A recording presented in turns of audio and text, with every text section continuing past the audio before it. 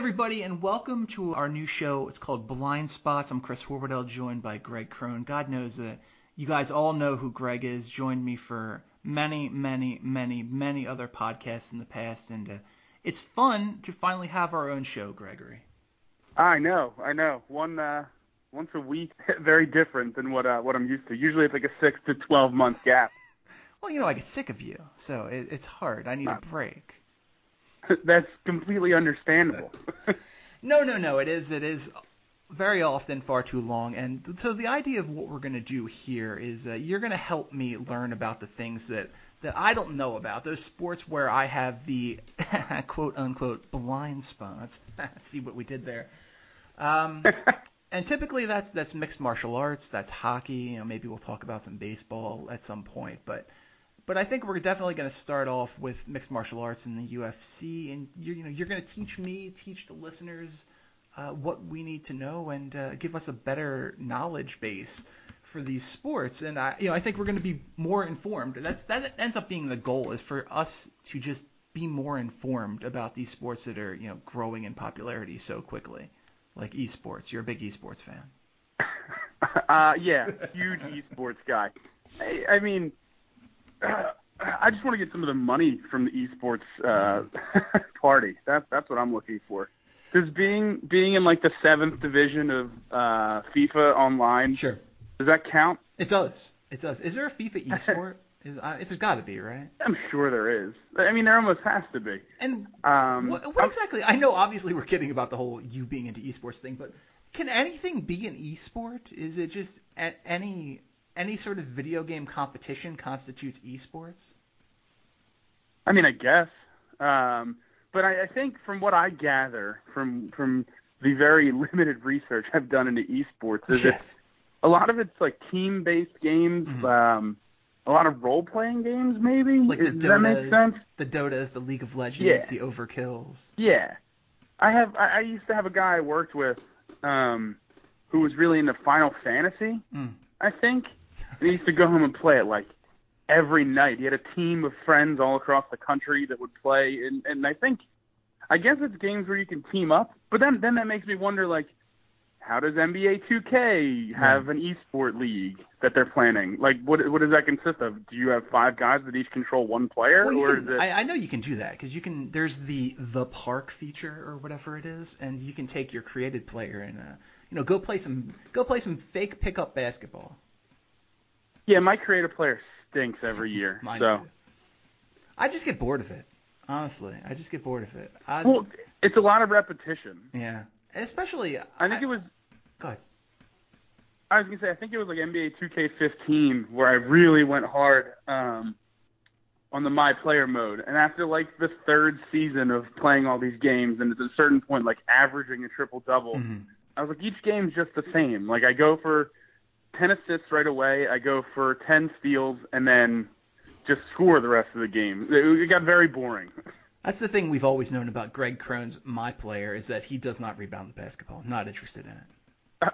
Absolutely not. Rebounds were never a priority. And it's so easy. It's always so easy to average a triple-double in those games. And, it's unrealistic, too, because you're a starter when you're, like a 64 overall starting in front of the Russell Westbrooks of the world. Yeah, I think I remember getting drafted by like the Jazz, and I'm starting over Gordon Hayward 2 years ago, which at the time, of course, he's not at the level he is now, but still, my guy who played 2 games of college basketball shouldn't be in that starting lineup. I played a little bit of 16. I think that's the most that I've ever played it. That was the freak year, whatever, frequency vibrations or whatever, NBA 2K16. Oh. I played that, and that was interesting because that was the Spike Lee story. But this year, I believe the gentleman is Prez this year, and co-starring Michael B. Jordan of, many things. Certainly not the most well known for the Fantastic Four films where he plays Johnny Storm. But I don't know. I just haven't gotten into it. You're right. It's very, very repetitive. And I don't need to sit through a practice where I'm learning how to set a screen in a video game. No, not even a little bit. That's the part of those season setups. They're like, they make you go run a scrimmage. I have to run a 5-minute scrimmage. No, just put me back in the game. I don't want to have to run a scrimmage against my teammates. Yeah. Then you get bored and you just want to play with different people and you want to get to free agency.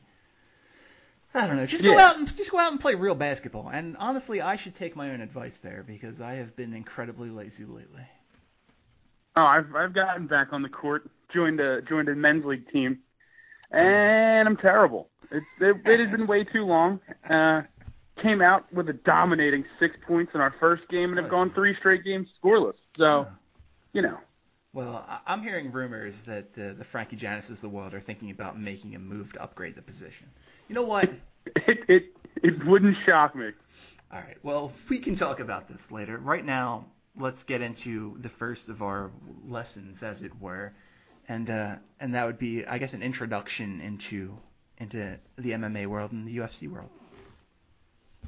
Yeah, I mean, for like the casual fan, when they think of mixed martial arts now, you really only think of the UFC. They're kind of that mainstay, if that makes sense.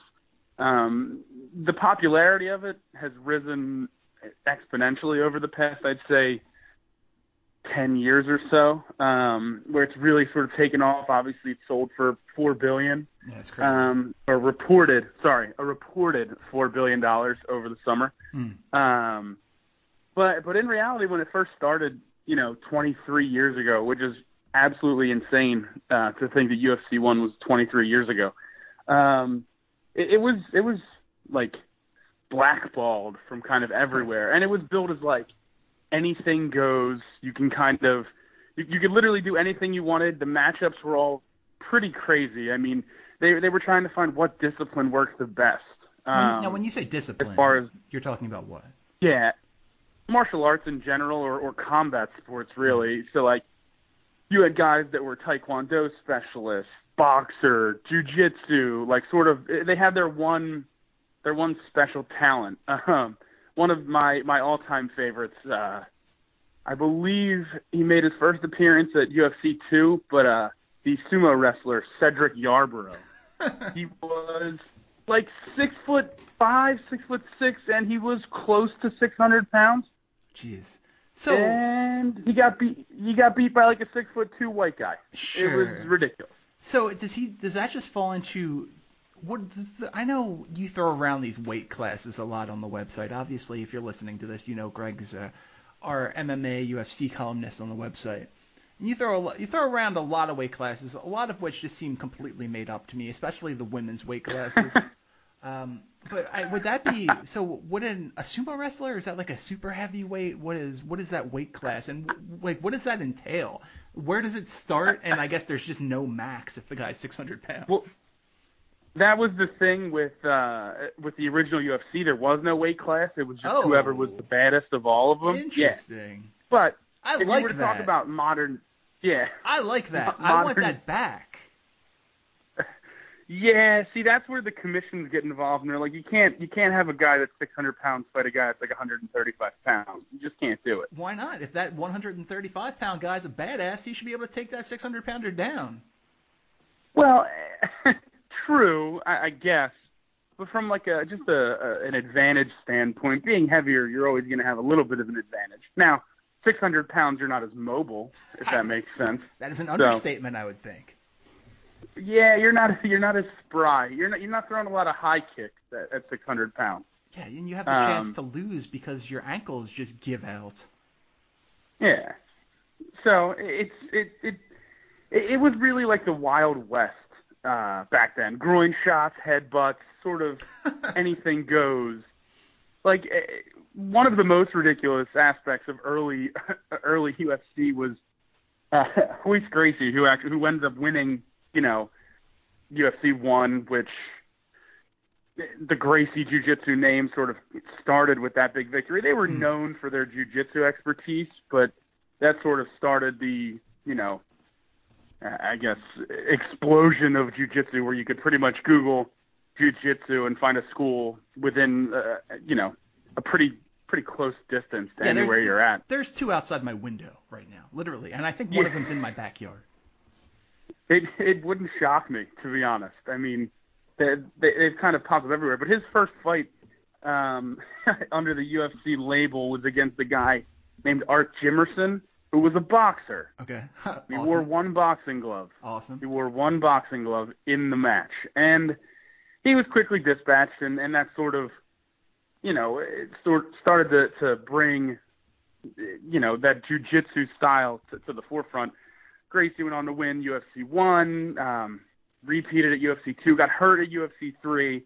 But that's back when it was tournament style. Everything was, you'd have to fight 3 to 4 times in a night. Yeah. Last man standing competition, pretty much. I love this. Fundamentally, I'm much more interested in that than I am the current day UFC. Well, that was the appeal. Like you say that, but like that was the appeal for people. It all sort of started in a similar time frame to Pride in Japan, which was, ridiculous, no holds barred kind of, certain things you couldn't do, but you could stomp people when they were on the ground and do things like that. But, the United States government wasn't a huge fan of the fighting multiple times. Sure. I believe it was referred to multiple times as human cockfighting. It was banned in different states. Like, there's a famous story. They were supposed to have, like, UFC maybe 16 or 19, I can't remember the exact number, but it was supposed to be in New York State, and this is how the original ban on MMA happened. They passed a law sort of at like the 11th hour, and they ended up fighting in some small town in Alabama at some random civic center. I love this. But that's sort of where it... Go ahead. No, I love this so much. I'm so into this. I'm telling you, like, if you go back, and I have the luxury of having UFC Fight Pass, and I've had it for a couple of years now, they have that whole fight library back on, and it was like maybe 2 months ago. I was watching, I watched UFC 1, I watched UFC 2, and it's so weird, like, the production value and the way that it was set up. Like, they would just cut to, like, the announcers, and then, like, they'd, like, join a fight halfway through. Like, it was so weird. Like, it was one of the more ridiculous things I've ever seen, but it was basically like unsanctioned bar fights that were just limited to one-on-one. Well, that's funny you said that, because I was just going to ask you, so this is basically tantamount to like sanctioned bum fights. Kind of, yeah. I mean, these guys, a lot of them were trained in different martial arts, but for the most part, it became weird, just physical battles where they would hit each other, and then you had like the real technical, Royce Gracie, who was just out there choking everybody out that he could. But for the most part, if you go back and watch, it's a lot of guys just, they have some sort of technique, but it goes out the window about 2 seconds in when they start walking towards each other. Right. I have a follow-up question. Unlike now... Before we get too far away, I have one follow-up question to what you mentioned before. This gentleman who wore one glove, which hand? I think it was his left hand, if I remember correctly. So he's a lefty stance, boxer? I think so, yeah, if I remember correctly. All right, because it seems like there's a giant disadvantage to wearing gloves in a UFC MMA type fight. Well, yeah, because especially back then, I mean, there was no gloves. Now at least you have the 4-ounce gloves that cover and leave your fingers exposed so you can grapple. Like, that guy had a real boxing glove. Like, it was like a 16-ounce boxing glove on. I'm so into this. But it was the UFC back then was more of like a freak show, if that makes sense. And that's not necessarily what it was billed as, but kind of, if you ever see old promos like the original ones for when it was, only on pay-per-view, those kind of scenarios, it was played up as like, somebody might die if you watch this. Like, it was pretty ridiculous. And then eventually, you started to get into more, with athletic commissions and different things like that, where it became a much more regimented situation. Yeah, what was the catalyst to take it from sort of like crazy backyard fighting to what, closer to what it is today? Was it a change in the commissioner? Was it just the regulatory committees? How did we get from A to C, which we're at now? It was sort of a mix. So the athletic commissions were like, we can't sanction this. You saw states starting to ban this type of stuff. And then also the original owners started to hit financial problems. because they couldn't get places. Deals would fall out, things like that. They just couldn't afford to put these shows on or didn't have the money to do it. And in swooped three partners, two of them being Lorenzo and Frank Fertitta, who were already super loaded because their dad started the Station Casinos, which people always say that. I've never heard of a Station Casino. I think I saw one in Vegas over the weekend when I was there. But apparently they have a ton of casinos all around the country that they own. And those two guys and Dana White stepped in, bought the UFC for $2 million, and essentially started to make some changes. Dana White came from the boxing world, not really well known in the boxing world, but he kind of came from that area and decided that they should make this more like boxing. And when was this? When did Dana White come in? Let me just make sure. I don't want to say the wrong thing. You know how that goes. I've done it many, many times, Gregory. Do not worry about it, because this seems like this is sort of the shifting point from this is a kind of just a random spectacle to this is the makings of a gigantic sport when Dana White comes in. It was 2001 is when they really made the move and made the purchase of what you see now in the UFC. So it existed in that like sort of prehistoric form for like 7 or 8 years. Yeah, because I mean it started in 1993, so you're talking about seven to 8 years before, eventually Zuffa, which is the company owned by Frank and Lorenzo Fertitta and Dana White, before they stepped in and made that purchase and kind of changed the whole landscape of everything. I would think a giant issue, especially in those early years, you talk about finding a place to fight, finding all of that. I would think insurance was a giant issue. How do you insure these people? I mean, back then, I'm sure it was a real situation for those guys, because if you watch those old tournaments, I mean, half the guys would fight one fight and then they'd have to get a medical replacement because the guy who won couldn't continue. You know what I mean? So everyone was leaving with injuries, win or lose. So to find a company that's going to give you any type of insurance money for these guys to get them covered, it had to be a tall task. And I mean, especially when it's not as sanctioned in the original aspect of it, you know what I mean? As you move forward, obviously the commission does things, and there's different situations that help with that. But in the early days, it had to have been an absolute logistical nightmare to get these guys insured. Yeah, this sounds like these guys were gladiators at this point. It was sort of like, if you've ever seen that movie Bloodsport with Jean-Claude Van Damme, sort of like that. JCVD, one of JCVD's breakout hits. That is. That's going way back. Look, we can sit here and talk about the Jean-Claude Van Damme library for hours and hours and hours, but yeah, no, we can. Oh man, I gotta tell you, I've said this many, many times over the course of these 15 or 16 minutes, but I am totally into this. Like, this sounds crazy. It sounds awesome. I know it's not a sustainable thing that you can do moving forward, and it's not a business practice that makes a whole lot of sense, and certainly would not be able to happen in modern day.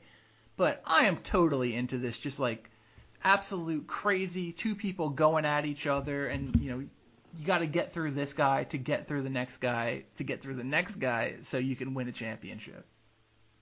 Yeah, I mean, you kind of compare it to like similar ideas when you talk about like Pride, who used to do their Grand Prix. Grand Prix were basically big tournaments. Now, they didn't always do every fight in one night. It may be semifinals, finals, or first round quarterfinals. They used to do different things like that.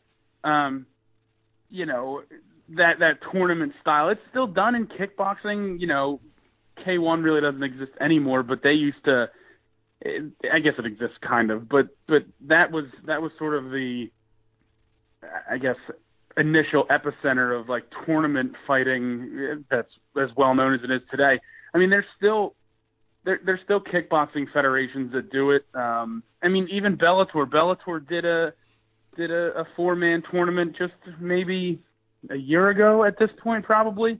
They did one for one of their titles, and then Ryzen, which is the new sort of trying to resurrect Pride in Japan, just did a heavyweight tournament where, like, basically the fights were like 4 days apart. It was like, oh, your first 2 rounds are this night, and like 2 days later, your second 2 fights if you go all the way to the final. So, I mean, it still sort of exists. It just doesn't really exist in the same manner, if that makes sense. Yeah. So if you're interested. It's so crazy to think about it in those terms because, you know, we live in a world, especially in the more contact sports, the boxings and the mixed martial arts, where a guy will fight and then it's 9 months until that next fight. It is not and for his own, a quick turnaround. It is not like, all right, I won, now I've got this guy tomorrow. Well, and for the fighter's own long-term safety, that's probably the way it should be. Yeah, of course. Because I mean, if you talk about guys that get like knocked out cold, you know, for example, a guy like John McDessie, right? The last time he fought was November, December-ish. He got knocked out with a spinning wheel kick by a guy named Lando Venata, who was fighting Saturday night. And he was out cold before he hit the ground, right? Before he hit the ground, bounce his head off the mat. Like, that dude should take easily a year off. Like, and that makes more sense. Now you're talking about guys who, at least back in the day, they're getting in these brawls. Nobody has any technique. It's not like you're getting out of one of these fights unscathed. And so you take a bunch of punishment, and now you're going back out there, half an hour, 45 minutes later to do it all over again. It was mayhem. It was absolute mayhem. Yeah, and it sounds amazing. You talked about the UFCs and the Prides, and I think you mentioned Bellator as well. Who are the main federations? Who are the main leagues? What else is out there right now? And who was there at the start? At the start, it was really kind of UFC in the United States and Pride in Japan, and those are kind of the two. I mean, you had King of Pancrase too, which was also in Japan. That was out there, but that wasn't as popular. If you talk about, I mean, there are definitely guys that came out of there that eventually made waves elsewhere. Guys like Bas Rutten and Ken Shamrock, those kind of guys. But really, it was kind of just the UFC and Pride, and eventually, as the UFC got bigger, you would see guys go back and forth, like Chuck Liddell, while under UFC contract, went and fought in Pride. And then as guys' Pride contracts would come up, the UFC would try to grab up those stars for name value, because the hardcore fans back then, they were into Pride. They knew everything about guys like Mirko Cro Cop, Vanderlei Silva, Fedor Emelianenko.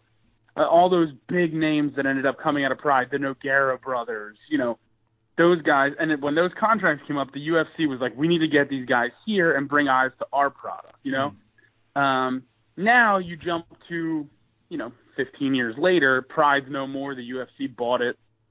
Interesting. The UFC kind of buys everybody at this point. It makes sense. It's a good business practice. Yeah, I mean, they're like the WWE. If you could compare it, like WWE eventually,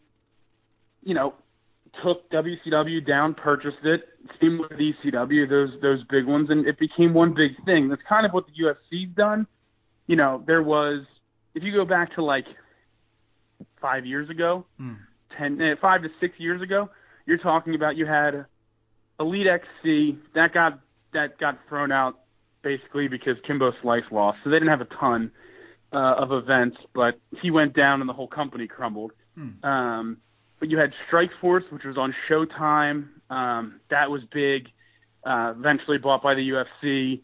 The WEC, which was primarily, it started out as like all weight classes, like they had everything from bantamweight, flyweight, all the way up to heavyweight, but then eventually they dropped a lot of the higher weight classes and just kept it with a lot of the lower guys like Uriah Faber, Dominic Cruz, Demetrius Johnson. They kind of all came out of there. UFC purchased that when they reinstituted a lot of those lower weight classes. They bought them. So now, in reality, there's really only two major MMA brands that get a lot of play. I mean, there's tons of lower level ones across the world, but when you talk about major, you're talking UFC, Bellator, and that's kind of it. Now you have Ryzen, but that's Japan, and it's kind of crazy. You know, there's not a ton of fighters, if that makes sense. There's also ONE FC is another Japanese-based promotion. They had a couple decent names out there. One of the big guys who people always want to see in the UFC, Ben Askren. He's a welterweight who's just unbelievable wrestler, like Olympic caliber wrestler. But doesn't really get along with Dana White. And when you don't get along with the guy that signs most of the paychecks, there's a problem. You know what I mean? Yeah. Where's Bellator based? Is that United Los States? Angeles. Okay, so it is. Yeah, it's United States. It's actually owned, and I was gonna go right into this, but it's actually owned by Viacom. So, okay. Like they do shows on Spike. They used to do them weekly. They do them pretty often, but a lot of times a lot of their fights aren't necessarily household name guys. They still do numbers to your hardcore, MMA fan. Like if you talk Kimbo Slice drew big numbers. They do a lot of stuff like that to attract eyeballs to it and hope that their sort of homegrown guys perform and create names for themselves that all the eyes are watching, if that makes sense. Right. And just recently that really big name was back in Bellator, right? I remember you wrote an article about that. Yeah, Tito Ortiz went against Chael Sonnen in one of the more interesting fights I think I've seen. Weird accusations of things being fixed and, just absolute insanity. And then they were supposed to have a big card last weekend, 2 weekends ago. Fedor Emelianenko, arguably the best heavyweight in MMA history, was supposed to fight a former UFC guy, Matt Mitrione, but Mitrione had to pull out the day of the fight because he had kidney stones. Sure. And couldn't get through the pain, so he ended up having to cancel it. But they do some things. You actually are seeing now in this new sort of UFC world, they're letting guys go, and these guys are signing with Bellator. Now there's a lot of aspects to that. One of the big things is the UFC, to try and conform and make itself more of that normal sport, went to a uniform-based fighting equipment. So everything's made by one company. You can't have sponsorships on you can't have sponsorships on your shorts. It's you basically wear like a uniform, and it's made by Reebok, and that's all you can wear. You don't have any other option. Thank God they made more colors. It used to just be like black and white or white and black. It was really, really rough when it first came out. Now they've added more colors and more variations, so they look a lot better, but you see a lot of guys who lost a ton of money from their sponsorships now that they can't wear them. They can't wear them anymore, so they're leaving the UFC and heading towards Bellator because, one, it's not like Bellator is owned by, you and me, where you might have to worry about money Pride every week. Pride California, baby. Exactly. One weight I class, hope by you the have way. a good financial guy. Yeah, excellent. And one weight class. I've made that decision, too. Just one weight class That's for everybody. Fine. I'm agreeing to that. All right, cool. But like if when you look at it, those guys lost a ton of money not being able to have those sponsorships anymore. So you see more and more guys choosing to leave the UFC because there's a structured pay scale for Reebok. Like, you've had X amount of fights, you get this amount of dollars. You've had this many career fights, you get this amount of dollars per fight from the Reebok sponsorship. Huge controversy over the last year and probably 2 years now at this point, because I was still living in Oregon when it kind of first started. It's definitely been an interesting transition, but now you're seeing the number 3 in the world light heavyweight signing with Bellator. In Ryan Bader, you see Rory McDonald left, and he was arguably sort of that next heir apparent to George St. Pierre. For the UFC and their Canada fan base. He left. Now he's in Bellator. Phil Davis, another guy who was a really top contender in the light heavyweight division, left, went to Bellator. Heavyweights, Matt Mitrione, guys with some names in the UFC leaving and going to Bellator, and that's going to be great for the sport as we keep moving forward, because it's going to bring more eyes to Bellator. Well, that's kind of my next question is, so is this Bellator really picking up market share, or is it still to the point where, it's kind of not a substantial amount of the market share that Bellator's got? It's, dominated by the UFC. For the most part, it's still dominated. I mean, I don't think, and they're run by a guy named Scott Coker. He's their president, and he's a guy who was at the helm for Strikeforce and ran that for years, and eventually, it got bought by the UFC.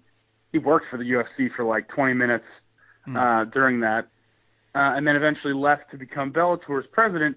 And I've heard him say that they're not really trying to compete with the UFC. They're trying to be their own thing, if that makes sense.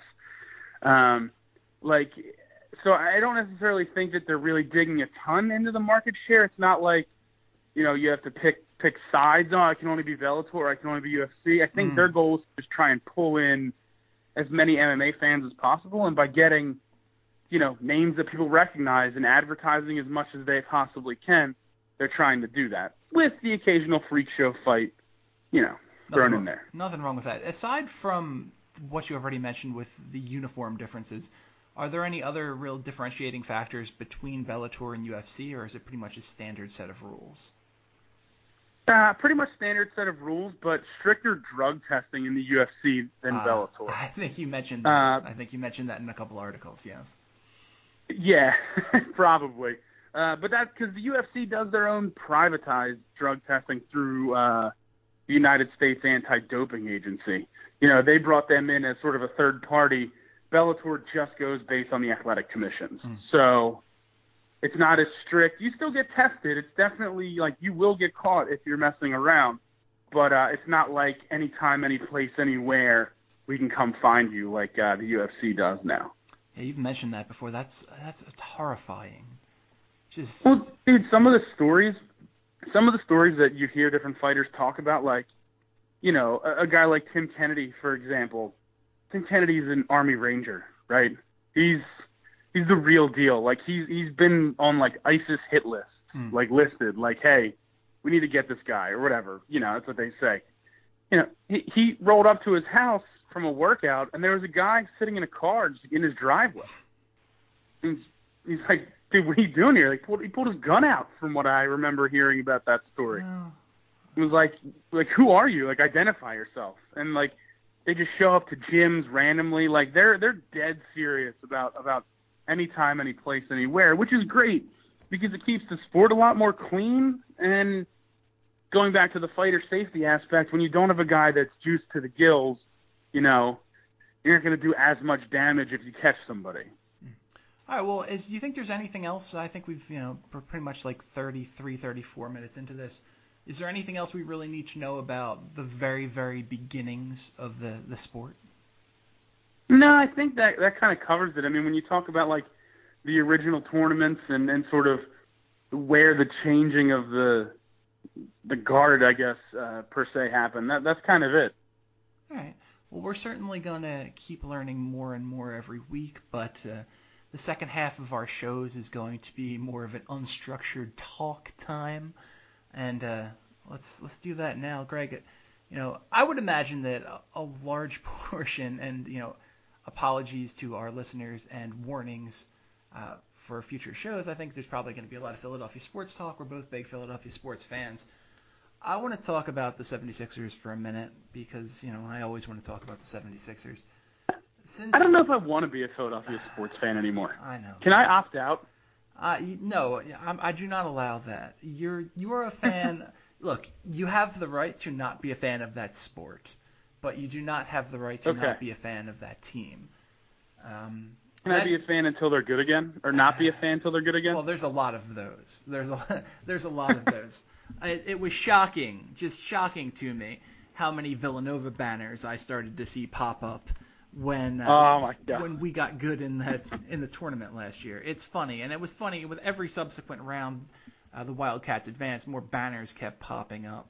Oh, car flags. That's how you know. Car flags. I remember the Phillies in the World Series. You write a lot of car flags. It's a mess. But the one that sticks out to me the most, because when the Phillies were in the World Series, I was in college, so I wasn't in the greater Philadelphia area. But when the Sixers went to the 2001 NBA Finals, I could drive from where my parents live to my grandparents' house, which is 25 minutes without traffic, and you would see 75 car flags easily. Yeah. Where are those? And fans that's now? Little kid me not paying attention, like barely paying attention and counting. Yeah.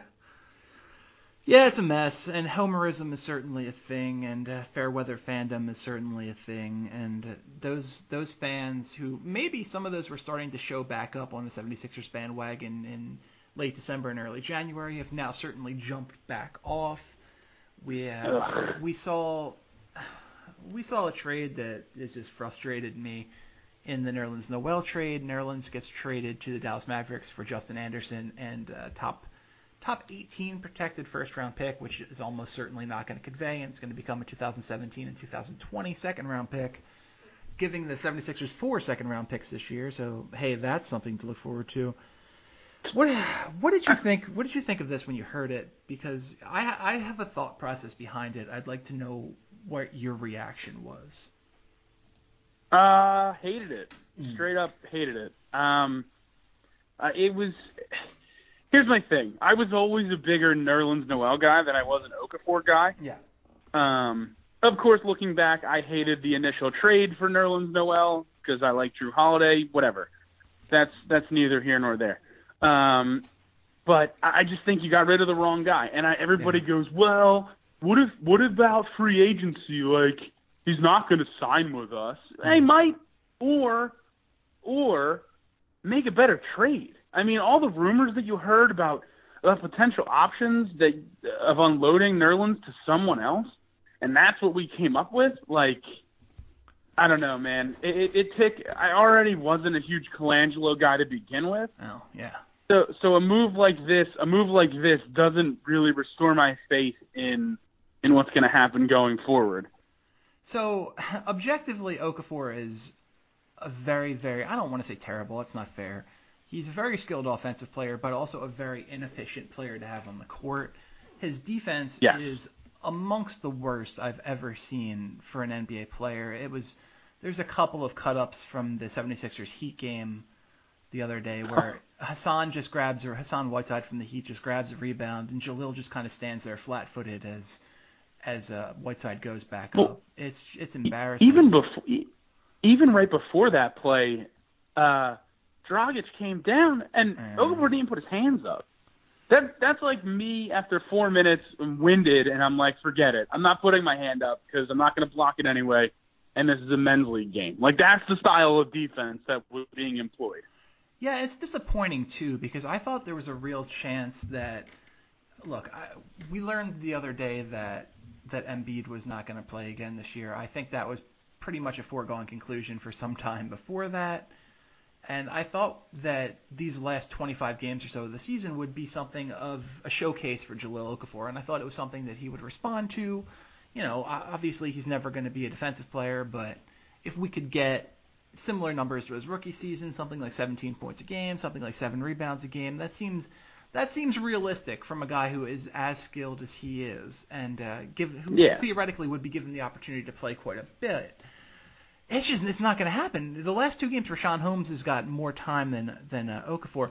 But let's get back to Okafor in just 1 second. I'm going to wrap up the Noel trade. So you're right.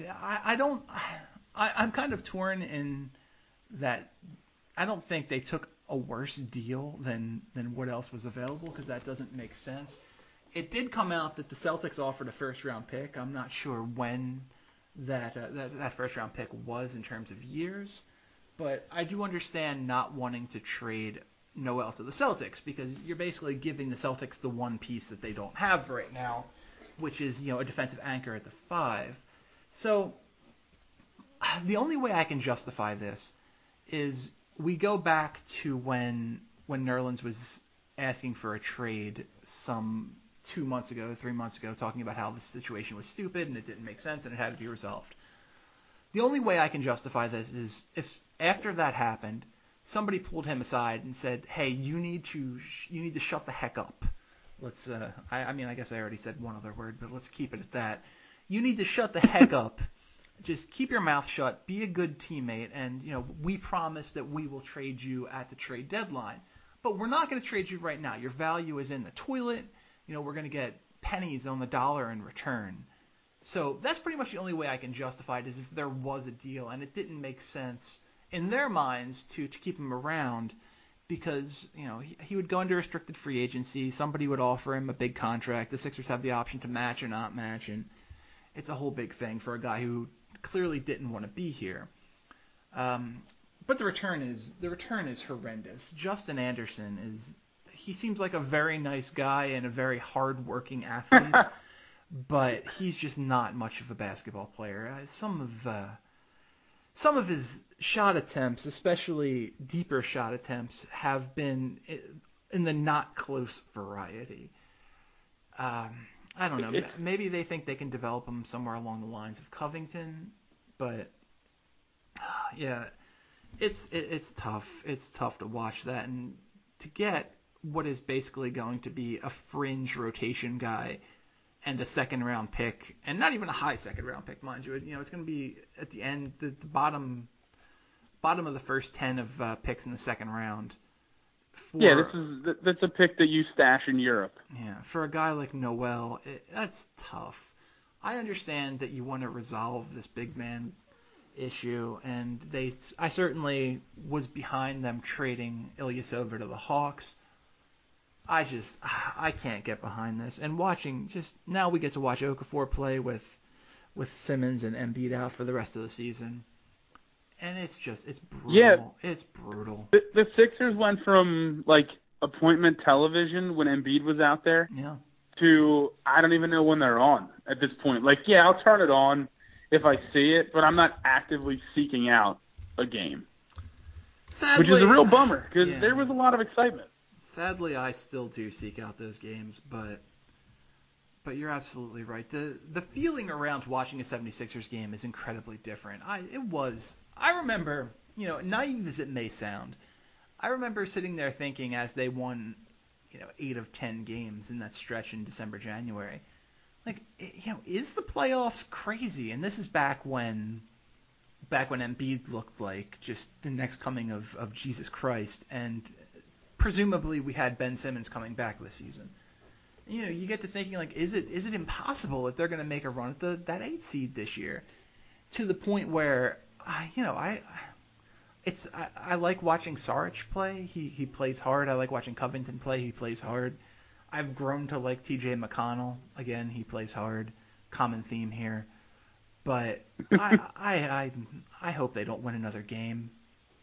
I really do. I don't think they will. Why? I can't imagine a scenario where they don't win another game, but I really hope they don't. And the one positive that came out of this trade deadline was the Kings' decision to just blow their team up in trading Cousins to the Pelicans, and we have the right to swap first-round picks with Sacramento. So, look, the Kings had that one weird game immediately after trading Cousins where everybody played above their abilities. And, you see that a lot. We've seen... Yeah, that's going to happen. We've seen more what I expected that Kings team to be over the last couple of games, including last night when they lost to the Nets. The Nets 10th win of the season. So, if we can finish... the Sixers finished with the 4th worst record, it's going to be tough to get below the Suns or the Lakers, and the Nets are a foregone conclusion at 1. And then the Kings are 5-6. That's a pretty good shot to land a top 3 pick, and that's got to be what the goal of this season is. Not only do you want to land one of those top 3 picks, but also somebody's got to move up and push the Lakers out of that top 3. So the Sixers get that second first-round pick. That's all we need. Give me two top 5s, and I'll be a happy guy. Yeah, I mean that would be unbelievable, and it's actually. It would be a really interesting situation if the Sixers ended up picking 1 and 4, because it seems like the top 4 at this point, well, the top three at this point are unquestionably Josh Jackson from Kansas, Markelle Fultz from Washington, and Lonzo Ball from UCLA in whatever order you rank them. But then the four seems to be another point guard, Dennis Smith Jr. from NC State, and guys like Jason Tatum from Duke and Jonathan Isaac from Florida State, and the French point guard whose last name I can't pronounce, and potentially a couple of other guys are in that second tier. But if Philadelphia does end up picking 1 and 4, it seems like Fultz is probably the guy who makes the most sense. But do you risk it, and do you pick Josh Jackson number 1, knowing that you'll get one of those other 3 point guards at number 4? I think you almost have to. It's sort of that. It's sort of that same scenario from a few years ago that involved Okafor, actually, and D'Angelo Russell and Karl Anthony Towns. Where it was, okay, if you pick 1 or 2, you're going to get one of these 2 big guys, and the third pick is going to settle for D'Angelo Russell. Now, obviously, that's not how it shook out. Everything kind of changed when the Lakers took Russell, but yes. It's a very similar situation. I cursed a lot when the Lakers took Russell. Yeah, I think we all did. With that said, we didn't end up missing anything. No. In the long run, it's sort of the same result no matter what, so... it's tough because, especially knowing what we know now, boy, would Porzingis have looked perfect next to Embiid, and would that have been this weird generational duo at the big man positions? A couple of super talented. And everybody clowned Phil for that pick. Oh yeah. Well, he didn't want it. He wanted Okafor. Everybody knows that. Of course. Yeah. But good old Sam, stick to your guns, Hinkie. Well, I mean, by all accounts, Sam Hinkie was pro Okafor. Now, it's worth pointing out that Okafor wasn't willing to work out for the 76ers because, they saw the situation that the team was in, having Embiid and Noel on the roster already. So he didn't work out for the Sixers. By all accounts, and, who knows how much of this is urban legend at this point, but by all accounts, Hinkie wanted to draft Porzingis, and the front office pushed him into taking the safer pick in Okafor, given... you just spent 2 years prior to that with guys who did not play for the team that year. Yeah, so let's take the guy who said he doesn't want to work out for us. That makes sense. Well, either way. But boy, hindsight's 20/20, my friend, especially in the NBA. I know it is, and I know that especially right before that Porzingis pick, and he finally broke a trend of a lot of really disappointing international players. But man. It's so hard to not dream of a front court trio of Ben Simmons, Kristaps Porzingis, and Joel Embiid. The NBA's never seen anything like that before. No, it would be something for the absolute ages, to be honest. Well, hey, Robert Covington and Dario Saric and Rashawn Holmes is pretty good too. Well, here's my bigger question. When it comes to the Sixers, is there a reason why we just pretend guys aren't hurt for like 3 weeks and then we go, we're just kidding, he's hurt, he's out for the year? So I think Colangelo's a scumbag. The whole Simmons debacle, I'm actually more upset about that than the Embiid one. Whatever, I'm used to it with Embiid. He's hurt, he's out for the year. That's just kind of been as fun as his 31 games have been, right? The knock has been the injury-prone situation, right? So, but with the Simmons thing, they came back early January and said, all clear, no damage in his foot. Now they're saying, we might have injected some stuff, just to rehab it because it's not as clear as we thought. Like, what? Yeah. How is that a thing? Yeah, I think, and I tweeted this out like a week and a half ago, but it seems like Colangelo is basically doing his best Sam Hinkie impersonation, but without the abilities of Sam Hinkie. Hinkie won every single trade. Hinkie had a plan for every single contingency. Colangelo is just trying to figure stuff out. With Brian Colangelo, we get all of the stuff we hated about Sam Hinkie and the secrecy about the injuries and all of that without any of the upside. I think Brian Colangelo is such a scumbag. It's hard to root for that guy. Also Scott O'Neill, who I also think is kind of a scumbag, one of the Sixers owners.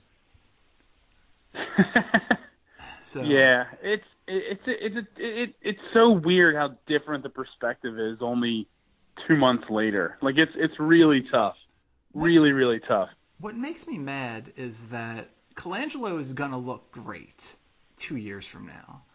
Look, I don't know that Embiid's ever going to be a guy who plays 75 games in a season, but I also don't think this is indicative of further injury problems.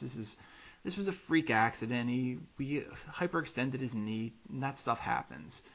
It looks bad with everything else, but it is what it is. How it was handled, that was terrible.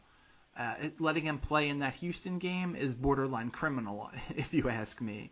Knowing what they knew, and if the guy's hurt enough that he's going to miss 11 of 12 games, but he plays in the Houston game because it's on national television, and you take 1 second, look, Embiid was great in that game. I think it was 26-9, and something like 3 of 4 from 3. Tremendous game, but the first second he walked onto the court, you could tell that guy was not healthy. He was not moving well. Yeah. He was limping around. He was playing because one, I think he was getting Eastern Conference Player of the Week award at the game, and two, it was a national TV game against the Rockets. I think that is a horrible move. And the argument that people make, I actually got into a little Twitter argument about this very thing yesterday with the Philadelphia-based sports website philafans.com, which is a great website, by the way. Don't take it. I have no criticisms against them. It's an excellent bunch of message boards and stuff like that. But I think it's horrible. The argument they make is that Embiid, he wasn't telling the truth about how much pain he was in, and that he talked the coaches into letting him play. Look, if a player can talk the coaches into letting him play when the coaches know he shouldn't, we have problems far greater than the injury. Yeah, of that means Joel the Embiid. coaches and the coaches and the training staff aren't doing their job if that's the case. Like that's terrible. No, I agree completely. And the Simmons thing, look, 5 years in a row the Philadelphia 76ers have had a big man drafted in the top 6 picks miss their entire season. Now, two of those were Embiid, but this is endemic of a larger problem. And I tweeted out that the Sixers need to fire their entire training staff and just bring in the best group of people that they can find this offseason. And the argument is that these were freak injuries, and some of them were sustained prior to the team drafting these guys, and that's true. But how things were handled once these players got here, that is on these trainers. That is on that medical staff. And the Simmons thing, as you said before, it's a mess. There's no way that we didn't know that the growth, the healing of the Jones fracture wasn't going like it was supposed to. And what did he say? It wasn't full healing, is what Colangelo said. And then they did the injection this week, the stem cell injection. Why didn't we start with that? Like you hear these solutions to these problems. Like why would you? It seems like there's no. This isn't another surgery. This isn't something that's going to set Ben back. Why would we not do this as just a just-in-case kind of thing? Well, Chris, are you now a doctor? Yes, I am. Did you see that? Because that's the attitude that they have. That the fact that Colangelo went on Comcast Sportsnet and actually said that to Barkan when he was asked a direct question, it's like, dude, like just answer the question. Like it's not. You don't need to tell somebody, oh, what are you, a doctor? What are you, 12? What kind of argument is that? Like, just be forthcoming. Like, you jack ticket prices up because Embiid was playing so well. They started winning. Mm-hmm. You do all these things. You raise season ticket prices for people who have already paid. I mean, obviously, those are stories you see here and there on Twitter and from people who are in those situations, so you can't 100% confirm them. But I mean, you're doing things like you have a successful team, and then when people have questions, you're like, get out of here. Like, that's not – that's none not the of way your to do business. This. Yeah, exactly. It's everybody's business because you're now charging exorbitant prices, and I have a team that's worse than the team that had like 11 wins last year playing every night to put this outside of Saric. Yeah, to put this an interesting comparison. Let's look at what happened with Kevin Durant and the Warriors last week. Durant gets hurt, gets injured, goes in for an MRI. I believe the MRI was at 9:19 at night Pacific time. 7:11 the next morning Pacific time again, the Warriors released a full statement on the Kevin Durant injury in terms of what happened, what the expected time frame is, and what they're looking for. Now, I don't know. First of all, there might have been a HIPAA violation in there somewhere, but we're never going to get this kind of full transparency from the 76ers, but at least don't actively lie to us. That's the stuff that makes me mad. I feel like we're constantly being deceived. Well, that's the weird veil of secrecy that they have. It doesn't make a lot of sense, to be honest. You're not doing your fans any favors by doing this. You know what I mean? Like, let everybody know what's going on. People will support your team. Not everybody's going to run away like they did prior because they actually see real promise. Yeah, you know what I mean? I think you risk actually pushing people. Like, I'm not to blow my own horn here, and this may be calling me an idiot more than anything else, but there are not many bigger 76ers fans than me. I'm a giant 76ers fan. Over the last 3-4 years of absolute trash, I've missed maybe 2 games. And I find myself getting sick of this team, and I find myself thinking that this team is hard to root for because people like Colangelo, Daddy gave you a job, and now you have this attitude that you are good at it. At one point, this guy wins Executive of the Year, largely because of the talent laid by the previous general manager in Toronto. This is a guy who drafted Andrea Bargnani, by the way, and Brian Colangelo. Wins Executive of the Year one time, and suddenly he has a reputation of being this incredible executive. I don't see it. I just don't think he's good at this. I don't think he is either. And I think he's a little rat. And it makes it hard. It makes it hard for me to support this team. And it makes it hard knowing what's coming. Like I alluded to before, 2 years from now when Ben's back next year and God willing he's the player we expect him to be. And let's say Joel plays 55, 60 games a year. And you have potentially 2 first-round picks this year, 2 high first-round picks. And if you don't, you have a very high first-round pick coming in 2018 from the Lakers. Then you have a very, very high first-round pick coming from the Kings in 2019. Talent is going to keep flowing into this team, and it has nothing to do with Brian Colangelo, and he is going to be the one that benefits from it. Next year, you potentially have, let's say you get the number 1 pick, and you do take Markelle Fultz, who, people expect because you need the perimeter scoring.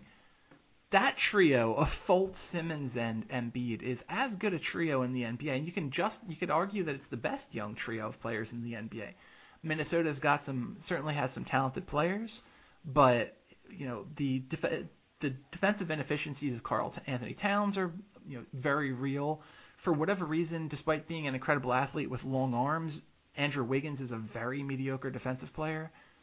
The trio of Fultz and Simmons and Embiid can be as good as anybody, and it's only a matter of time until they're winning games. They were 8-2 in between December and January at one stretch this year.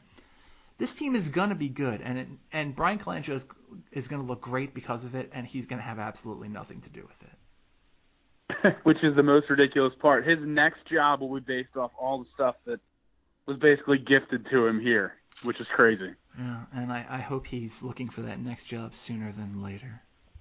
If only. Well, at what point, if we did get the number 1 overall pick, at what point does Fultz get hurt so he has to miss his first year? Is that a thing? That's a new. Funny enough, right now Fultz is being held out because he's got a knee issue. Of course he is. So he kind of fits in perfectly, and there's also an argument to be made that Lonzo Ball would fit in perfectly because Philadelphia's got a long and proud history of crazy sports parents, and LeVar Ball. Yeah, dude, but he's only allowed to play for the Lakers. Oh my God, LeVar Ball is one of the craziest sports parents I've ever seen. That's going to be such great entertainment. It's going to be excellent. I actually can't wait. Like I need this to go forward. I need him to get into the NBA like ASAP. Uh-huh. It's so crazy. It's so crazy because like doing what I do on the side and watching AAU games and things like that. Like I see this exact persona. Yeah. I see it in the stands every weekend. You know what I mean? But now you're still doing it on the NCAA and you're trying to do it on the NBA level. Like it's crazy to me the way people talk and act. You know, there's an interesting conversation to be had about LeVar Ball. Is he a good father or a bad father? Is he loves and supports his children so much, or is he just a naive idiot? I think he is a good dad in the way that he supports, but I think he supports in the wrong way or too much, if that makes sense. Like, it's great to have your kids back. It's great to be there and you know, support them in everything that they do and make sure that they have all the opportunities that every kid has. Yeah. It's great. Like, that's awesome. That is, you know, admirable as a parent. But when you start doing things like saying your kid's better than Steph Curry on national radio, Yes. saying your kid will only play for the Lakers, but then retroactively being like, nah, I didn't say that. No, I was on the radio. I said that he wanted to play. Yeah. I was on the radio, but I'm being misquoted. Yeah, like that's the kind of thing where it's like, all right, dude, like that's too much. You've hit the point where it's too much. Well, he also said Lonzo was going to be the first pick in the draft this year. LiAngelo was going to be the first pick in the draft next year. By the way, he's a 3-star recruit going to UCLA. And his youngest son, LaMelo, would be the first overall pick in the 2020 NBA draft. LaMelo plays less defense than I do. If all of his clips are as real as I can see them, Well, I don't see any defense. He's a high school freshman or sophomore, so I'm not super worried about that. But no, neither am I. But it was more of the point. But yeah, you can't be that guy. You can't come out and say these crazy things because one, you're putting unnecessary pressure on your kid. Yeah. And you're bringing unnecessary attention to your kid. Right. Like, everybody knows who Lonzo Ball is. If you follow college basketball, even in the least, you know who he is. You know who he plays for. Like, you know, that's really what you need. You don't need to be out there continuing to push your Lonzo Ball rhetoric. Like, we understand that he's a good player. Like, yeah. He's a consensus top 3 pick in everybody's mock draft. Like, come on, man. We get it. Yeah, I said this in the article I wrote about this crazy LeVar Ball comment, but Lonzo Ball has been so impressive that he has made people overlook a hideously ugly jump shot.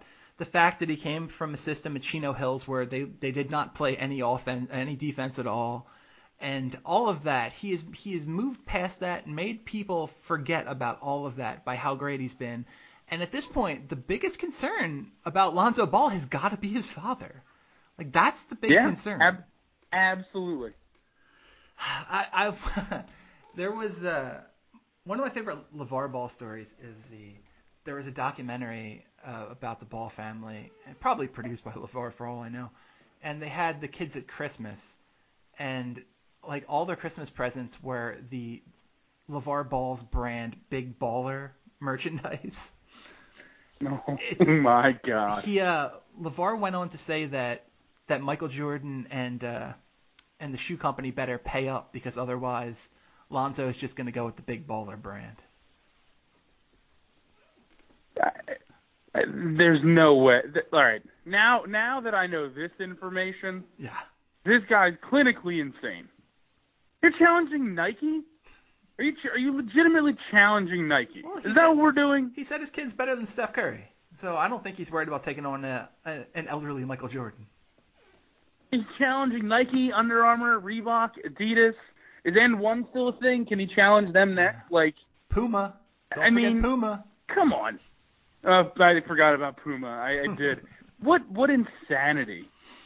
That's the kind of stuff where you see it and you're just like, what are you doing? Like, what goes through your head? Like, take a second, be a reasonable person, and think before you say anything. Because if not, you end up, especially in today's society with the way news spreads and Twitter and Facebook and everything, as soon as you say one thing that's dumb, or ridiculous, it gets out there, and then everybody you're just blanketed is like, well, that guy's obviously a lunatic. Yeah, in Lonzo Ball's defense, he does seem like a fairly grounded kid who doesn't think these things about himself. But it stinks that his father is causing the problems that he is. You're just overstepping boundaries. Like that's really what it comes down to, is overstepping boundaries that you need to really honor, because if anything, for guys like LeVar Ball, there are tons of guys who don't have the son that's Lonzo, who's as good as he is. You know what I mean? That's the scarier part about the whole situation. You know what I mean? LeVar Ball he's that 7th grade basketball coach who seems incredibly cool at the beginning of the season, but everybody hates by the end. Yeah. Just the kids don't listen to it. It's anarchy. With that said, if the Sixers were in position to draft Lonzo Ball, and putting aside the issues about whether or not he's the best fit, given he's a primary ball handler, and we also have Ben Simmons on the roster, would you have any hesitancy to draft Ball given everything you know about his father, or do you just not really care and assume it won't be a thing? I mean, at this point, I probably wouldn't care, only because we seem to be dealing with a similar situation already. So why worry about it? You know what I mean? If the talent fits, and even if it's not the exact fit, but it makes the most sense, you have to go with the best player on the board. So I'd have no problem taking it. Yeah, I mean, I guess my issues about his jump shot are less and less of a concern with each passing week, but it is just so hideously ugly. It's not the cleanest. It certainly is not. How is somebody taught to shoot like that? Like the other brothers, both kind of ugly jump shots too, but better than that. How does a human being learn to shoot like this? I don't know. It's really strange. Really strange. Well, so we're not concerned. I tend to agree with you here in that it's just, it would be a nuisance, it would be a story, but it's not really going to affect anything. I mean, I think there is something of a legitimate concern that especially the father is going to try to push him towards the Lakers. So, is that something you have to worry about long term with him re-signing with the team? I don't know. Well, yeah, I mean that's obviously got to be a question, but unfortunately, I think that the LeVar Ball situation is going to become more and more prevalent as we move forward with the NBA and the next generation of talent. Well, yeah, as if we didn't have a big enough problem with AAU basketball completely ruining the development of young players in the country today. Now we need overbearing parents as well. I watched a documentary on Netflix a couple weeks ago, and I can't think of the name of it, but the main guy that they talked about was first name is Parker. He's the point guard for Arizona now. Oh, Parker Jackson. But it was all about. Yes, that's exactly who it is. But it was all about him and his development coming up, through AAU and what he was going to do for college and the different shoe companies that he wanted to be affiliated with. Mm-hmm. Like it's crazy. It is crazy. And his dad was very, I wouldn't say overbearing, but kind of, but also sort of like irrational to what the situation really is, if that makes sense. Like, it's almost like you're too in tune with, like, all right, he's got to play for this AAU team because they wear Nike. Yeah. And they're sponsored by Nike, and you always want to be associated with Nike because Michael Jordan wore Nike. You know what I mean? Like, right. It's ridiculous. Last thing, really, really, really quick. The Eagles are tied to two big receivers right now. Rumors came out that they're talking about a potential trade for Brandon Cooks from the Saints and potentially making a big offer for Alshon Jeffrey, formerly of the Bears. Do either one of these happen? No, probably not, is my guess, because I just don't think the Eagles front office is capable of doing anything. I'd prefer Cooks to Jeffrey because I think Jeffrey is a little bit of He's a head case guy, kind of. Plus the PED suspension last year. Yeah. I'm done with PED guys. And I'm sure there's probably some extenuating circumstance, like they took the blood from somebody else, and that's how you tested positive Exactly. for whatever it is. Like, obviously, everything is alleged in those situations, and it's all he said, she said. But, like, I don't think that's the guy you want to go after. And I personally, having seen Brandon Cooks play in person a ton of times in his time at Oregon State. Oh yeah. I think that I wanted him in the draft a few years ago. So I wouldn't hate landing him. Adding a speedy guy to the outside, which is what you need, and it isn't Bryce Treggs, Don't give up on Bryce Treggs. A proven NFL speedster who can stretch the field and get your other guys open with the threat that there's a chance we might throw the ball more than 20 yards is really big, as opposed to another big guy who we can use in the red zone. Well, next time you and I talk will be March 9th, which is the beginning of the new NFL season. So we will have answers to these questions and many more when we're back here. We're talking next Thursday. It'll be up next Friday, and we're going to know a heck of a lot more at that point. I'm sure there's going to be no shortage. It's going to be fun. No shortage of things to talk about. All right, so that's volume 1 of the Blind Spots podcast. Gregory, good first show, my friend. Yeah. And thank you all. It's that enthusiasm that really wins over listeners. Thank you all for listening. We'll be back here next week. See you then.